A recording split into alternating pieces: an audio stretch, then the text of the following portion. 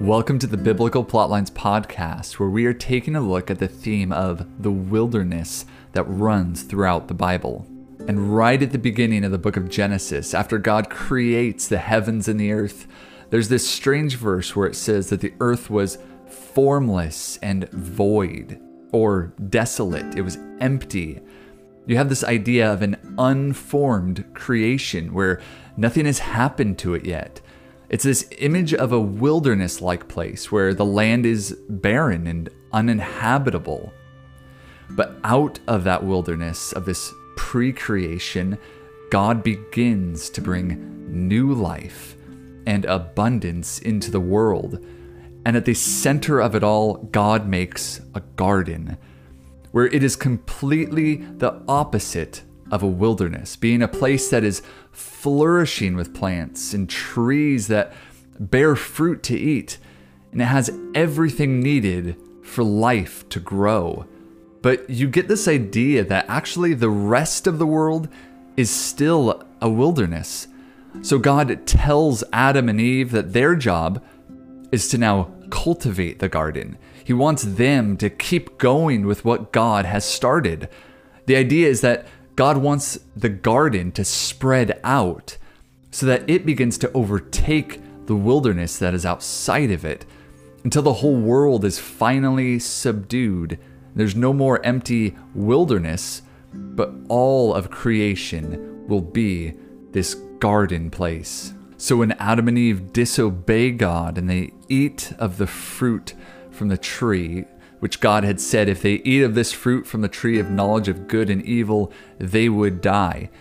But Adam and Eve don't die after they disobey. Instead, they're banished. They're exiled out of the garden and into the wilderness, the place of death.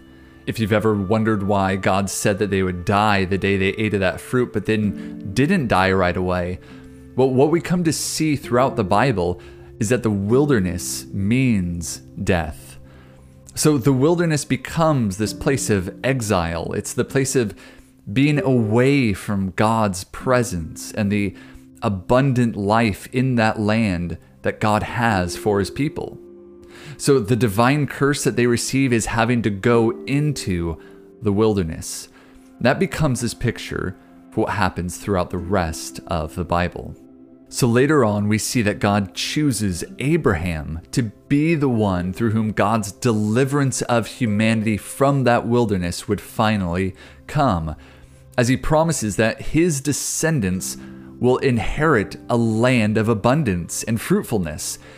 It will be like a re-entrance into that garden that the humans had got kicked out of. So later on, when the descendants of Abraham, the children of Israel, get delivered from Egypt, they wander through the wilderness and they face testing, except they fail their test, just like Adam and Eve had, and they have to stay in the wilderness because of their disobedience. They don't get to go into the promised land. But the next generation, they do obey God, they trust God, and they get to leave the wilderness and go into that promised land. It's a new garden of abundance and life. As they say, it's a land flowing with milk and honey. It's a picture of a new Eden. But before they go into the land, Moses tells them the commands of the covenant. And he says, you need to obey this covenant. And if you do, you'll receive the blessings of the covenant, which is life. But if you fail, you'll receive the curses of the covenant, which is death. And he says that these commands I'm setting before you are life and death. These were the same things that were said to Adam and Eve. They either ate from the tree leading to life, or their disobedience would lead to death. But Moses says that Israel's disobedience that leads to death will actually be their exile from the land. They'll get kicked out of the promised land and sent back into the wilderness, which means death for them, just like it did for Adam and Eve. We then see the wilderness playing an important role when it comes to Israel's sacrificial system, because on the Day of Atonement, which was the most important sacrifice for the people of Israel, It only happened once a year, and it was just to cover all the sins for the people of Israel from throughout that year, to bring one full cleansing for the people of Israel. But unlike the other sacrifices, this one involved 2 goats. One of the goats got sacrificed as usual, and its blood was sprinkled in the temple to bring cleansing and purification from the defilement of the people's sins. But the other goat, which is usually translated the scapegoat, this is actually the animal that had the sins of the people placed on him, not on the goat that is sacrificed. And the priest would put his hands on the goat's head, and he'd confess the sins of the people, so that this goat bears the sins of all of Israel. And then this goat that has the sins transferred onto it doesn't die, but instead is sent outside of the land. It goes into exile in the wilderness. It's the substitute for the people, because they are like Adam and Eve. They deserve to be exiled out of the land for their sin, but the goat goes into the wilderness on their behalf, carrying their sins with him. And the punishment for sin is death, so the goat is sent into that place of death, which is the wilderness. And this happens so that the people of Israel don't have to get kicked out of the land like Adam and Eve did, because their sins are now gone from the land. And later on in Israel's history, we see that their unfaithfulness to the covenant has finally become too much, and their time for exile has come, and they are carried out of the land. First the northern tribe by the Assyrians, and then the southern tribe by the Babylonians. They go into the wilderness. God says in Isaiah that Jerusalem will be a wilderness when they go into exile. So Israel's disobedience gets them sent out of the promised land of abundance and life, and they are sent into the wilderness where they face the curse of the covenant, which is death. And the cycle of Adam and Eve continues, where there seems to be no hope of humanity breaking the cycle of this sinful human nature, of being kicked out of God's presence in the land and sent into the wilderness, until we finally come to Jesus, where we see that God's plan of redeeming mankind from their cycle of sin and failure has now arrived. And the first thing that Jesus does when he's baptized and he begins his ministry is he goes straight into the wilderness.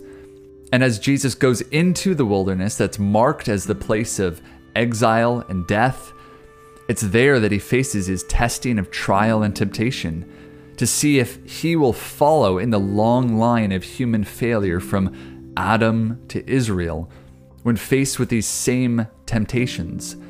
Except Jesus will finally break that cycle. And as he's in the wilderness, he's taking on himself what Israel was meant to do. He's becoming the person who remains faithful and obedient when faced with trial and temptation. But he's also proving himself to be a new Adam as well. As Adam was tempted by the serpent, so Jesus faces off against the tempter himself. But this time he resists his voice and he obeys God's voice as he quotes scripture. And when Adam and then Israel disobeyed God's word, they were sent into the wilderness where they faced death. But now Jesus, as the obedient one, the new human, he succeeds in his faithfulness to God where all humanity has failed. And he becomes the way for mankind to enter back into God's presence. And when the time came where Jesus was rejected by the leaders and the authorities in Jerusalem, he was sentenced to death. And when this happened, Jesus understood that he was taking upon himself the sins of the people, like the scapegoat on the Day of Atonement. The sins of the people were now transferred on to Jesus as he's sent outside of the city to be crucified, the place of exile in the wilderness. where there he takes the death and the curse of humanity upon himself. But as Jesus is resurrected from the dead, he becomes the start of the new creation, that new Eden. What God wanted for the whole world with Adam and Eve but was lost has now begun in Jesus, as he has made a way out of that wilderness for all of humanity. And when we come to the book of Revelation, John describes the city of Babylon, this superpower of the world, as the anti-city of God. And God brings destruction and judgment on Babylon. And it says that Babylon is made desolate. It's the similar word from Genesis, where the world was formless and void, or desolate. And so creation is brought back into this pre-creation state of being a wilderness. And just like in Genesis, when out of the wilderness, God creates abundance and life of the garden, now Babylon is destroyed and God brings out of it the new creation, where the age of eternal life, where God's presence now fills the earth as the new Eden begins. And God's faithful people are brought back into that garden, the new heaven and earth. But also throughout the Bible, there's this strange way that the wilderness becomes reversed for the people of God, as God creates little signs of life and Eden when they are in the wilderness. So we see this when Israel leaves Egypt and they're wandering the wilderness, but God provides abundance of water and food. It's this little sign of Eden as they wander through the wilderness.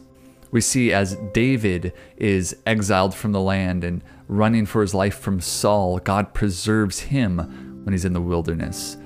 We see it with Elijah as he goes into the wilderness running for his life, but God provides life for him. He brings him food and water while he's in the wilderness. We even see this in the ministry of Jesus, where there's large crowds gathered around him to listen to his teaching, and they're out in the wilderness, and there's no food to eat. And it's there that Jesus multiplies the bread and the fish, and he creates this abundance of food for everyone to eat in a place where there is no food. He's creating a little Eden there in the wilderness. So we see this reversal happening throughout the Bible, where the corrupt people look like they live in the place of abundance and life, but actually that is the wilderness. And God's faithful people are pushed out into that wilderness because they don't submit to the rulers of the world. But because God is with them wherever they go, he transforms that wilderness into a small Eden for them, where they are sustained and find life and abundance because of God. So that is the theme of the wilderness that runs throughout the Bible that we see from beginning to end.